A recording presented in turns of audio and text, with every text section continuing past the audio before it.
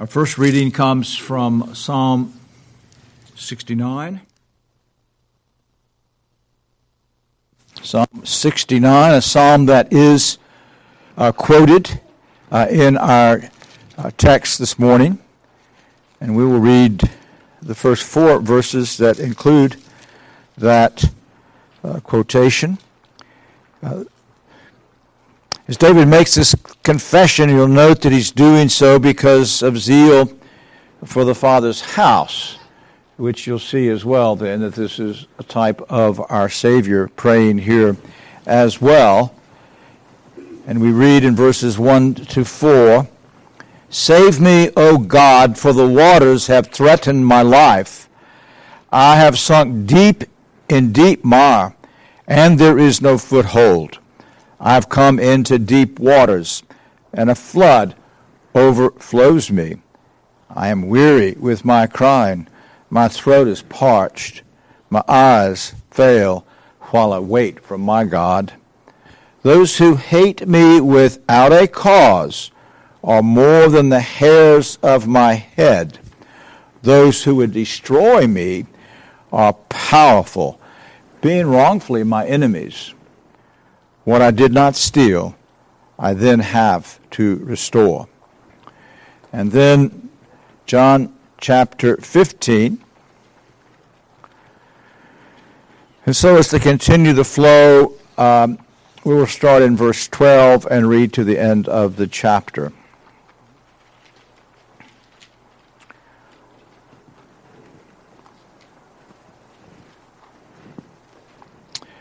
"This is my commandment, that you love one another, just as I have loved you. Greater love has no one than this, that one lay down for his friends. You are my friends, if you do what I command you. No longer do I call you slaves, for the slave does not know what his master is doing, but I've called you friends. For all things that I have heard from my Father I have made known to you. You did not choose me, but I chose you, and appointed you, that you would go and bear fruit, and that your fruit would remain, so that whatever you ask of the Father in my name, he may give to you. This I command you, that you love one another. If the world hates you, you know that it's hated me before it hated you. If you were of the world would love its own. But because you're not of the world, but I chose you out of the world, because of this, the world hates you. Remember the word that I said to you, a slave is not greater than his master. If they persecuted me, they will also persecute you. If they kept my word, they will keep yours also. But all these things they will do to you for my name's sake, because they do not know the one who sent me. If I had not come and spoken to them, they would not have sin. But now they have no excuse for their sin. He who hates me hates my Father also. If I had not done among them the works of which no one else did, they would not have sin. But now they have both seen and hated me and my Father as well. But they've done this to fulfill the word that is written in the law. They hated me without cause. The grass withers and the flower fades, but the word of the Lord endures forever." Lord, as a servant looks to his master and a handmaid to her mistress, we now lift our eyes up unto you according to your ordinance and claiming your promise. And we ask now that according to that promise, you would speak to us through your servant in the preaching of your word, and your Spirit would anoint both the one who preaches and open the ears of all who listen. And we ask this for Christ's sake. Amen. Amen. You may be seated.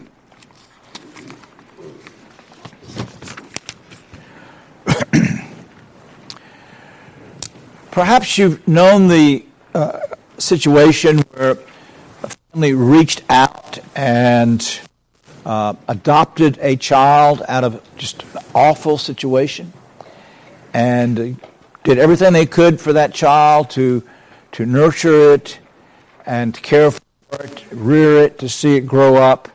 And as the child gets older, he hates them. You've known those cases? He just hated the very fact that they had adopted him. All had only shown him goodness and kindness. He wanted nothing to do with them. And I've seen one or two situations like that, and perhaps you have as well. And that's maybe it's something you've experienced yourself. As David will confess, if you read on in the other place, this is quoted in Psalm 35, that he'd only done good to them, and he'd prayed for them, and had dealt faithfully with them, and they hated him without cause. And maybe there's been those that have treated you that way as well, and spurned your love. But that's just a bare reflection, analogy of what happened to our Savior. You think of the prologue of John. He made the world. He comes into the world. He's the light of the world, and the world did not see him. He came to his own, the church, and the church did not receive him. Although he only came good. He only came loving this which God had sent him. And the world rejected him. And that underlies what we have in this text this morning as Christ through the Spirit speaks to us about the church's relationship to the world and to those in the world. As the sermon title says, abiding in Christ in a world that opposes him. And really, there's probably no more pertinent text of Scripture today in the days in which we live than what we're being taught here.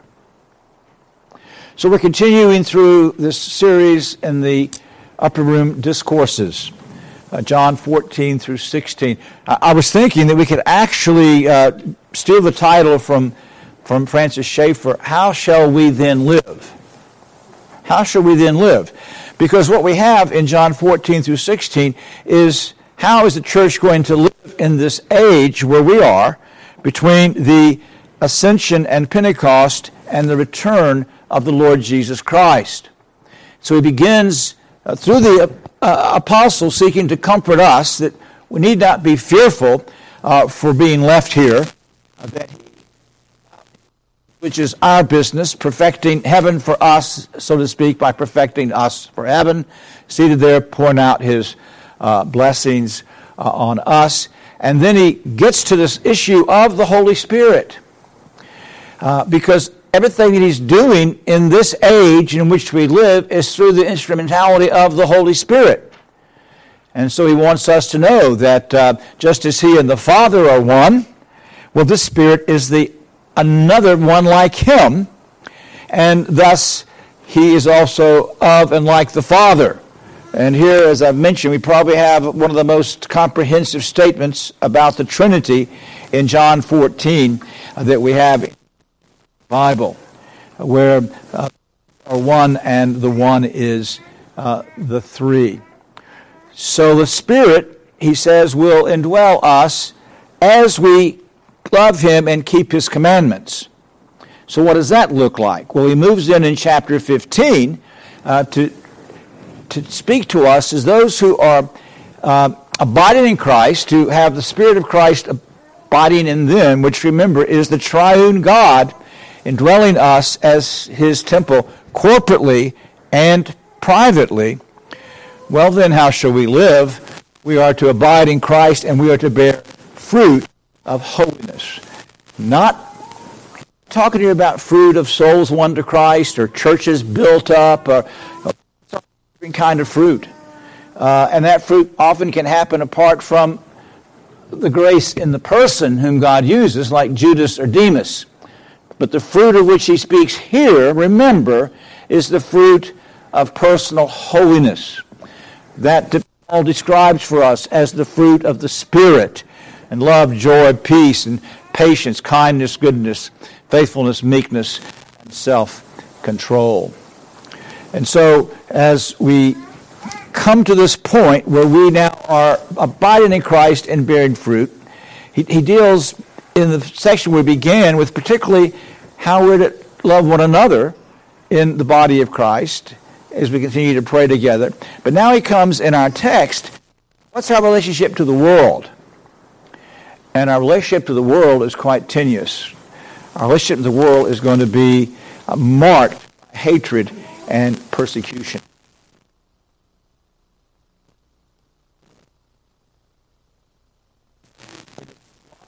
Hatred of God persecutes the Christian because he's been called out of the world to serve Christ. The world, out of its blind hatred for God, persecutes the Christian because he or she is called out of the world to serve Christ. We're going to look at the certainty of persecution, and we're going to look at causes of persecution that rise to the surface of this text. Well, Christ expresses the certainty of persecution by speaking to us first of the fact that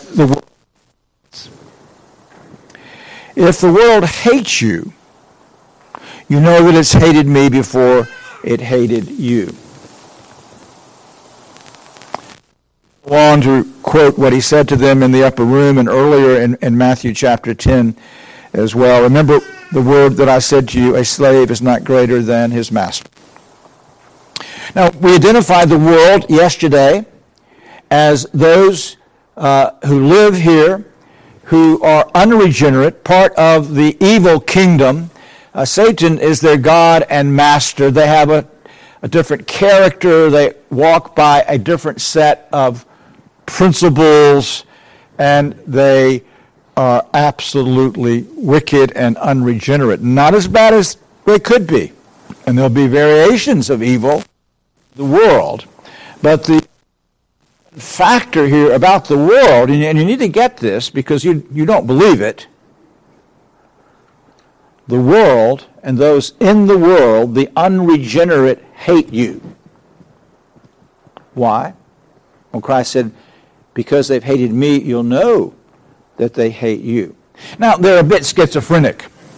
And so Solomon will tell us in Proverbs that the city rejoices in the righteous. And the world is at times compelled to appreciate you because of what you do. Let me just ask you a very practical question. Now, the world mocked Vice President Pence because he said he would never go to a lunch or a dinner with another woman without a third person there. And they made great fun of him, didn't they?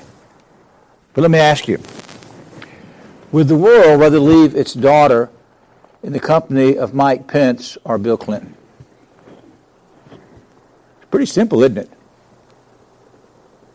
You see, they mocked him, and yet if it came to where the rubber hits the road, and you had to make a decision, who's going to be the caretaker of my daughter? It would be a man like that. So yes, even as they hate us, they are compelled, because they also live in the midst of wickedness, to recognize that we are a leavening influence that is quite beneficial. Now, it doesn't get rid of hatred, but it makes them schizophrenic of how they approach us. But now what Christ shows us here, he takes us the next step. And he shows us this relationship now of hatred and persecution. Because he goes on then to say that, remember, in verse 20, the word that I said to you, a slave is not greater than his master, quoting 14, verse 16, and in Matthew 10:24. A slave is not greater than his master. If they persecuted me, they will also persecute you. And here we see this relationship of hatred to persecution. Now, persecution is doing the things in its power to thwart and harm the Christian. And we need to understand that Paul says in 1 Timothy, Or in 2 Timothy 3:12, all who desire to live godly in Christ Jesus will be persecuted. That is an absolute fact of Scripture. That is a divine statement that is absolutely true. Now, the world hates you. The world is going to persecute you. But now, as we sit here today, obviously we'll have the objection, but we're not being persecuted. You personally, maybe you're not being persecuted. And at this point, the church in our country is not being persecuted. So how do you account for this hatred that persecutes and the fact that right now we're not being persecuted? Well, common grace of God is the primary reason. We live, it's a post-Christian culture where we live, and this is why we're seeing a great change taking place in the world's attitude toward us. This country, with its Christian principles over the years, has had great restraint. So even those in the world who are unregenerate and who hate the church have lived in a culture that hatred and persecution has been suppressed. And you need to understand that. To the church in the West and to our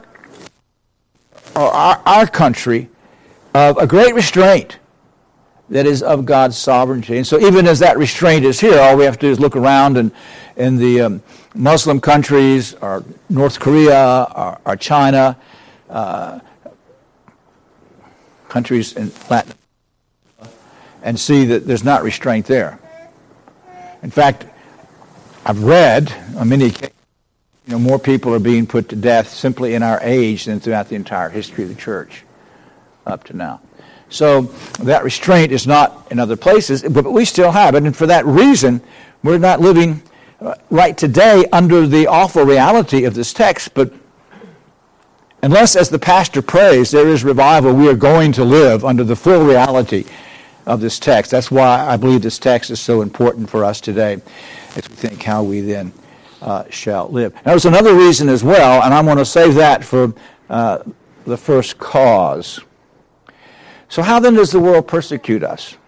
Well, we can say passively, personally, and publicly. If you're in Christ, the passive persecution, which is basically the sneer or the contempt, not wanting you on their team, so to speak, ignoring.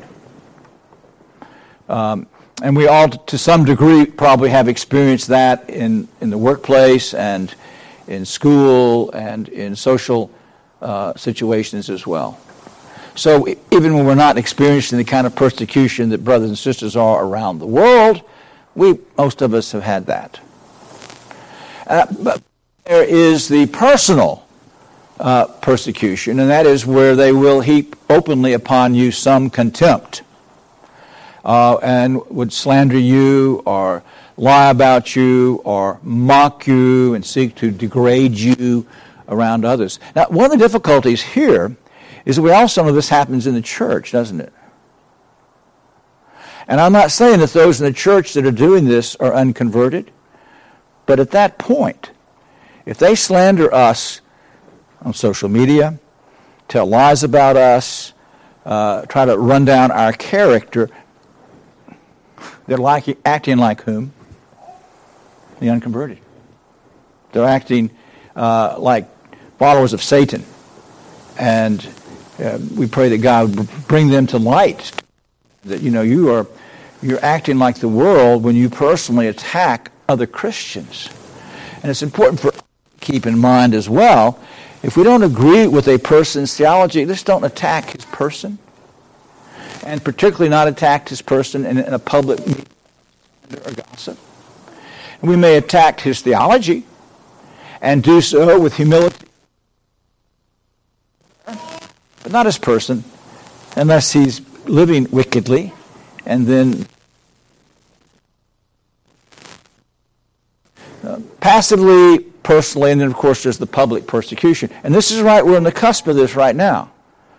Perhaps some of you saw on the Wall Street Journal or media last week the Christian who now, I think his case will go to the Supreme Court service, who is compelled against his conscience to work on the Lord's Day. Now, he's been over back. He's worked overtime shifts. He's worked holiday shifts. I'll do anything you want me to do.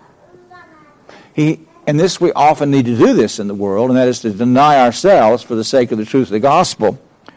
But they're getting worse and worse in pressing him to have to do this. And he lose his job. He had to resign.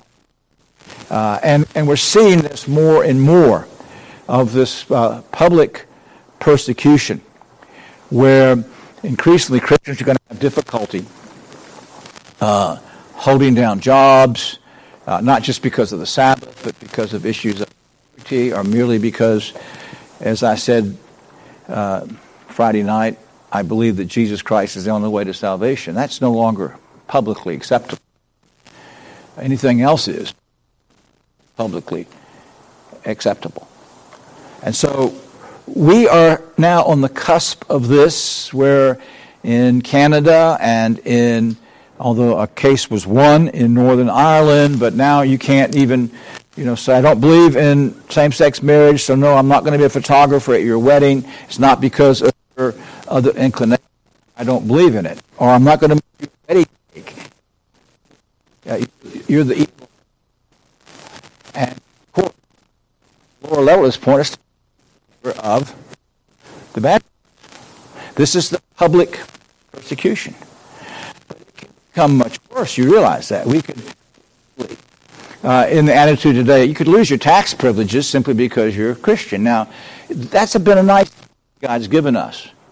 So would your giving to the church change if no longer you had that nice position because you gave to the Lord's work? Would you give regardless if you lose that? So we can imagine just all kinds of things. It come to the point where again, as in more countries, we couldn't even assemble. I got a little taste of it. Put the church under the heel. We're not there, but I want you to see the clouds that are there. When I talk about the certainty of persecution, don't sleep at the wheel. Two certainty of persecution in this text of Scripture. And the first cause is that Christ has called us out of the world to identify with Him. He's called us out of the world to serve Him. And so as he unpacks this hatred, he says in verse 19, if you were of the world, well, the world would love its own. Because you're not of the world, I chose you out of the world. Because of this, the world hates you. And he puts it positively in verse 21. But all these things they will do to you for my name's sake. So you put it together. You've been called out of the world to identify with Christ. And because you identify with Christ, you then are going to suffer.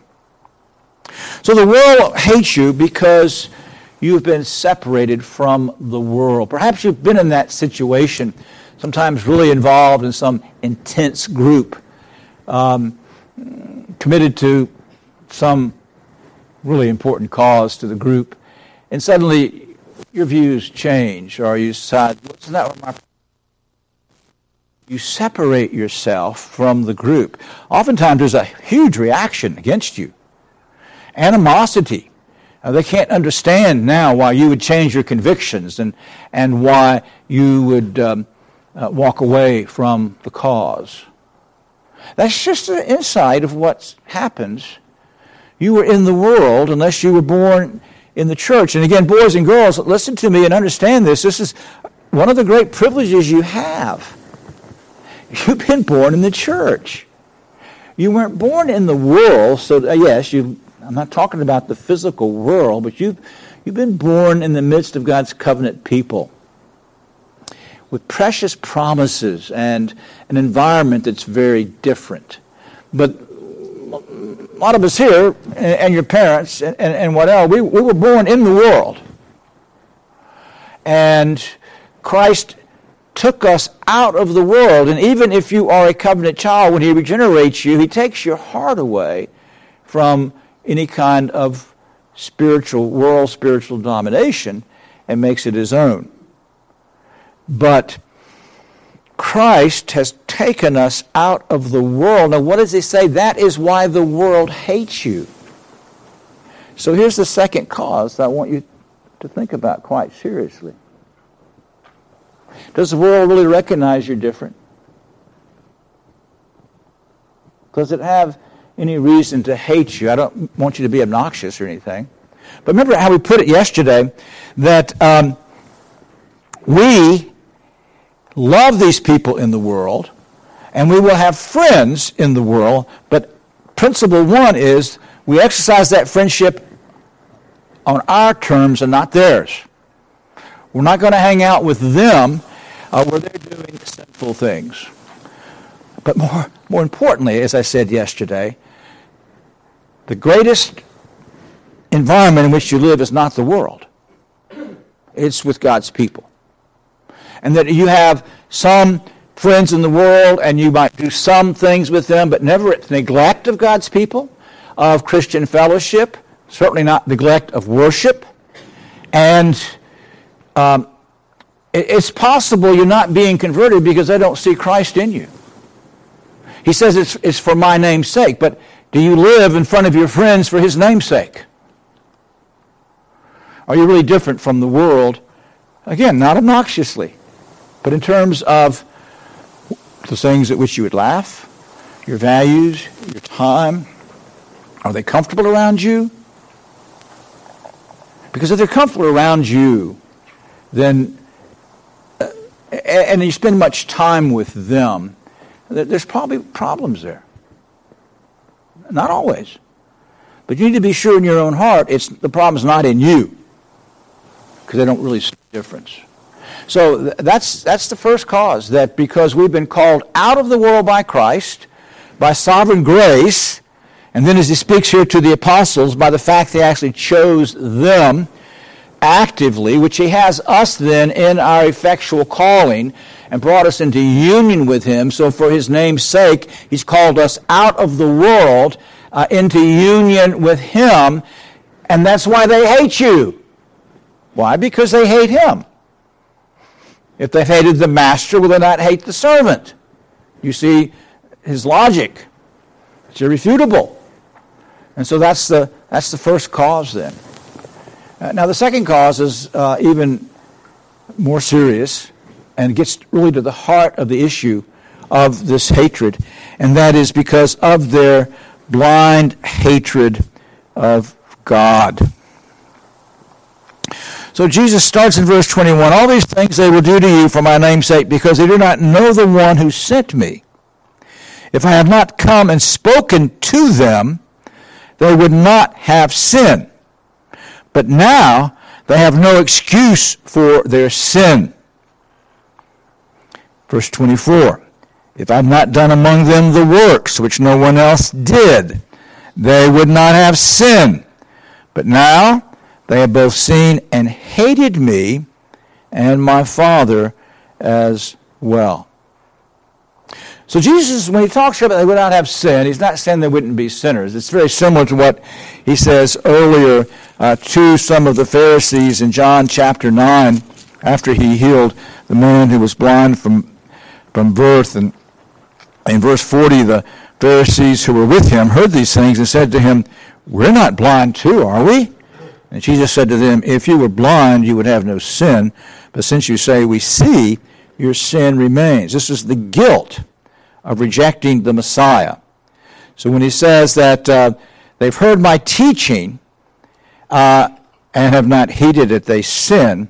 They've seen my works and have not heeded them, they sin. He's talking about the guilt of rejecting Christ as Savior. And we think of the preposterous nature of that rejection.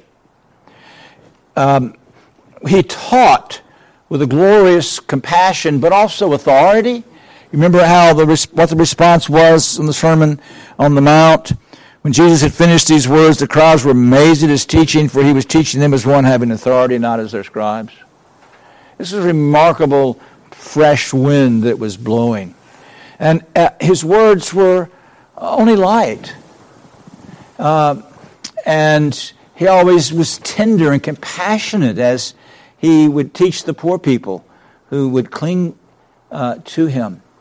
But more importantly, as he challenges them in John chapter 5, is that search the Scriptures. You've got Moses. Examine my teaching.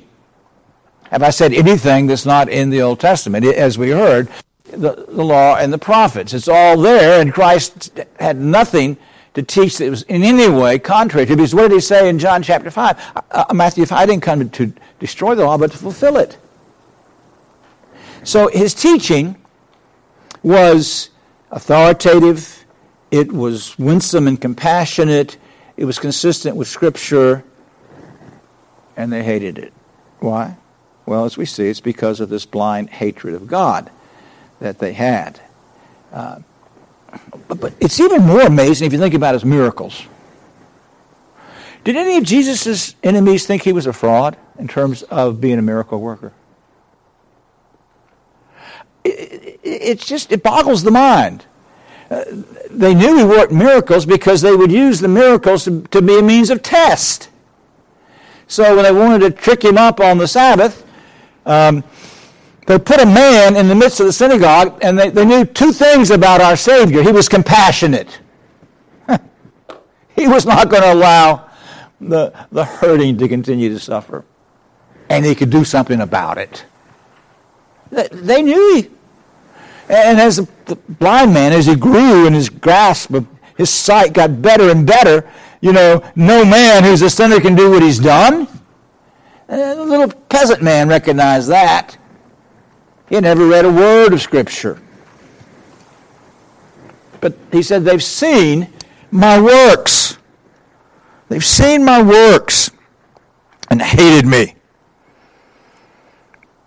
Now, what is the basis of this guilt of rejecting the Messiah? Well, it's the blind hatred of God. So again, look at the paragraph. They do not, in verse 21, they do not know the one who sent me. If I had not come and spoken to them, they would not have sinned, but now they have no excuse for their sin. He who hates me hates the Father. If I had not done among them the works which no one else did, they would not have sinned, this guilt of rejecting the Messiah. But now they've both seen and hated me and my Father as well.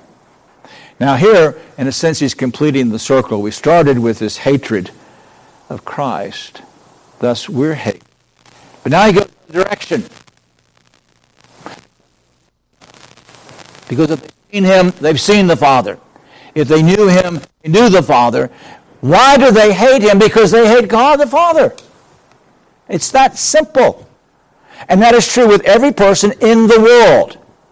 Every unconverted person has this blind ignorance, self-induced ignorance that comes out of a blind hatred of God. And that is enforced then from there's two passages that Christ quotes in verse 25. They've done this to fulfill the word, not that in order that it could be fulfilled, but because this had been prophesied about the Messiah by David, who was God's appointed type of the Messiah. So twice, as we read in Psalm 69, written in their law, they hated me without a cause. In Psalm 69, it was because of his zeal for the righteousness of God. And then in Psalm 35,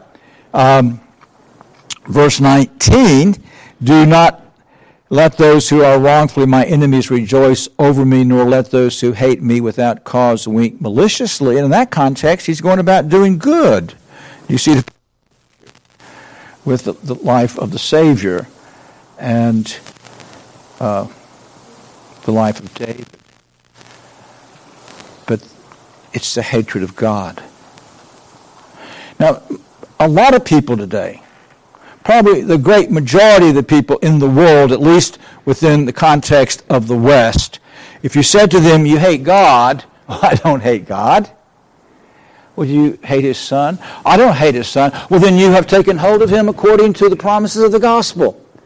And you've repented, and you've believed in Him, and you glory in free grace that God would take you. Well, I didn't say that. Well, you did say that because you just told me you didn't hate Christ. If you refuse Christ on these most wonderful terms, it would be like a person coming to you, no strings attached. They were an enemy, and they offered you $100,000, and because of your enmity, your hatred, you rejected it. That's what goes on. There's an enmity behind every rejection of Christ. If you're here this morning, you're not a Christian, and you think, well, I don't hate God. You do hate God. You hate Christ. And that hatred is only going to grow and boil over. Nobody is ever neutral. There's no neutrality. There's a war between the kingdom of light and the kingdom of darkness. Nobody's in no man's land. What does our Savior say? If you do not love me, you are against me. If the love of the world is in you, then the love of God, you're not in the love of God in 1 John chapter 2. If you love the world, the love of the Father is not in you. So, this is a very serious warning to anyone here today who is not trusting Christ, who would reject being accused of being a hater of God. But you are, and left unbridled by the Spirit, your enmity will break out in increasingly sordid ways. Because this is the nature of the life of the Christian in the world, the nature of the world in which the Christian lives. And so the world, because of its blind hatred of God, persecutes the Christian because Christ has called him out of the world into His service. I know you're convinced about the certainty of persecution. And I hope you're convinced about the first cause, which might be why you're not being persecuted, but know that it is going to happen. And the ultimate cause. This is going to only increase if Christ does not subdue those around us because they hate Him. This answers the question that sometimes we're asked, and that is, well, are we praying to the same God the Jews are? No. Just because they use the name Jehovah, they don't know Him. Christ said, if you know me, you know the Father. He says, if you hate me, you hate the Father. No monotheism is the true God. Only the triune God, who alone is God, is the true God. And we must, just as we don't compromise on the exclusivity of Christ, there's no other way to the Father, but there's no other God but the triune God. And then, as we reflect on this sermon, we need to be prepared as we live in this age. Don't be ignorant and naive. Prepare yourselves, prepare your hearts. Burroughs in the Rare Jewel of Christian Contentment says, when you're in good times, you use those times, prepare for bad times. Store up, yes, God's been so kind to me, and be full of gratitude and trust, so that when perhaps those things are taken from you, you will have grace then to endure. Because you see, endurance is very important. So when Christ first gives this thing, if the servant's not greater than the master, He's talking there about persecution. He's talking about families turning against families. When He says, he who endures to the end will be saved. Finishing well is very difficult. And yet God calls us by grace to finish well. In Christ, trusting Him. Trusting His promises, but using the means of grace.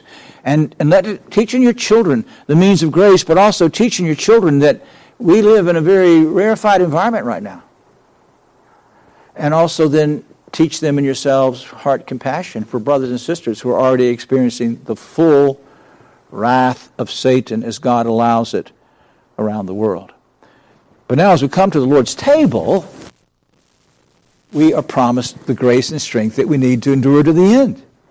And here we're reminded that Christ has done everything necessary for not just our justification, adoption, but for our sanctification, for the cleansing from the daily defilement of sin, the strength to endure to the end.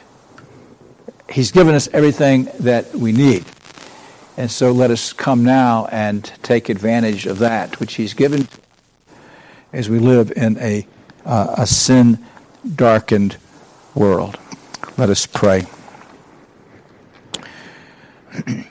Oh, holy God, we thank You that as the Savior prepares His church to live in this age, that the words are full of comfort and strength and joy and certainty, and we live in the wonderful, mighty assurance of the presence of the Holy Spirit in us, the Spirit of the triune God in our hearts and in our churches. And we thank You, Lord.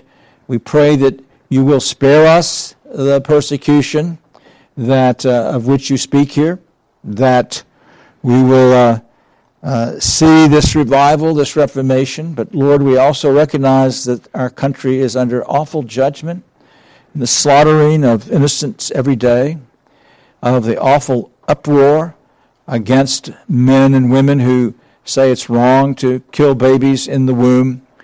And our land is polluted with blood, Lord, and we know that if You do not spare us by grace, that You're going to judge our country, and oftentimes then, as You tell us through Peter, judgment begins in the household of God. And if this country becomes as wicked as it could be, Lord, that we then will be the brunt, the objects of that hatred. Protect us, Lord. Keep us. But by all means, give us the grace that we need. And may each one here today examine himself to be sure that he's not reflecting the world's attitude rather than the light of the Lord Jesus Christ, in whose name we pray. Amen.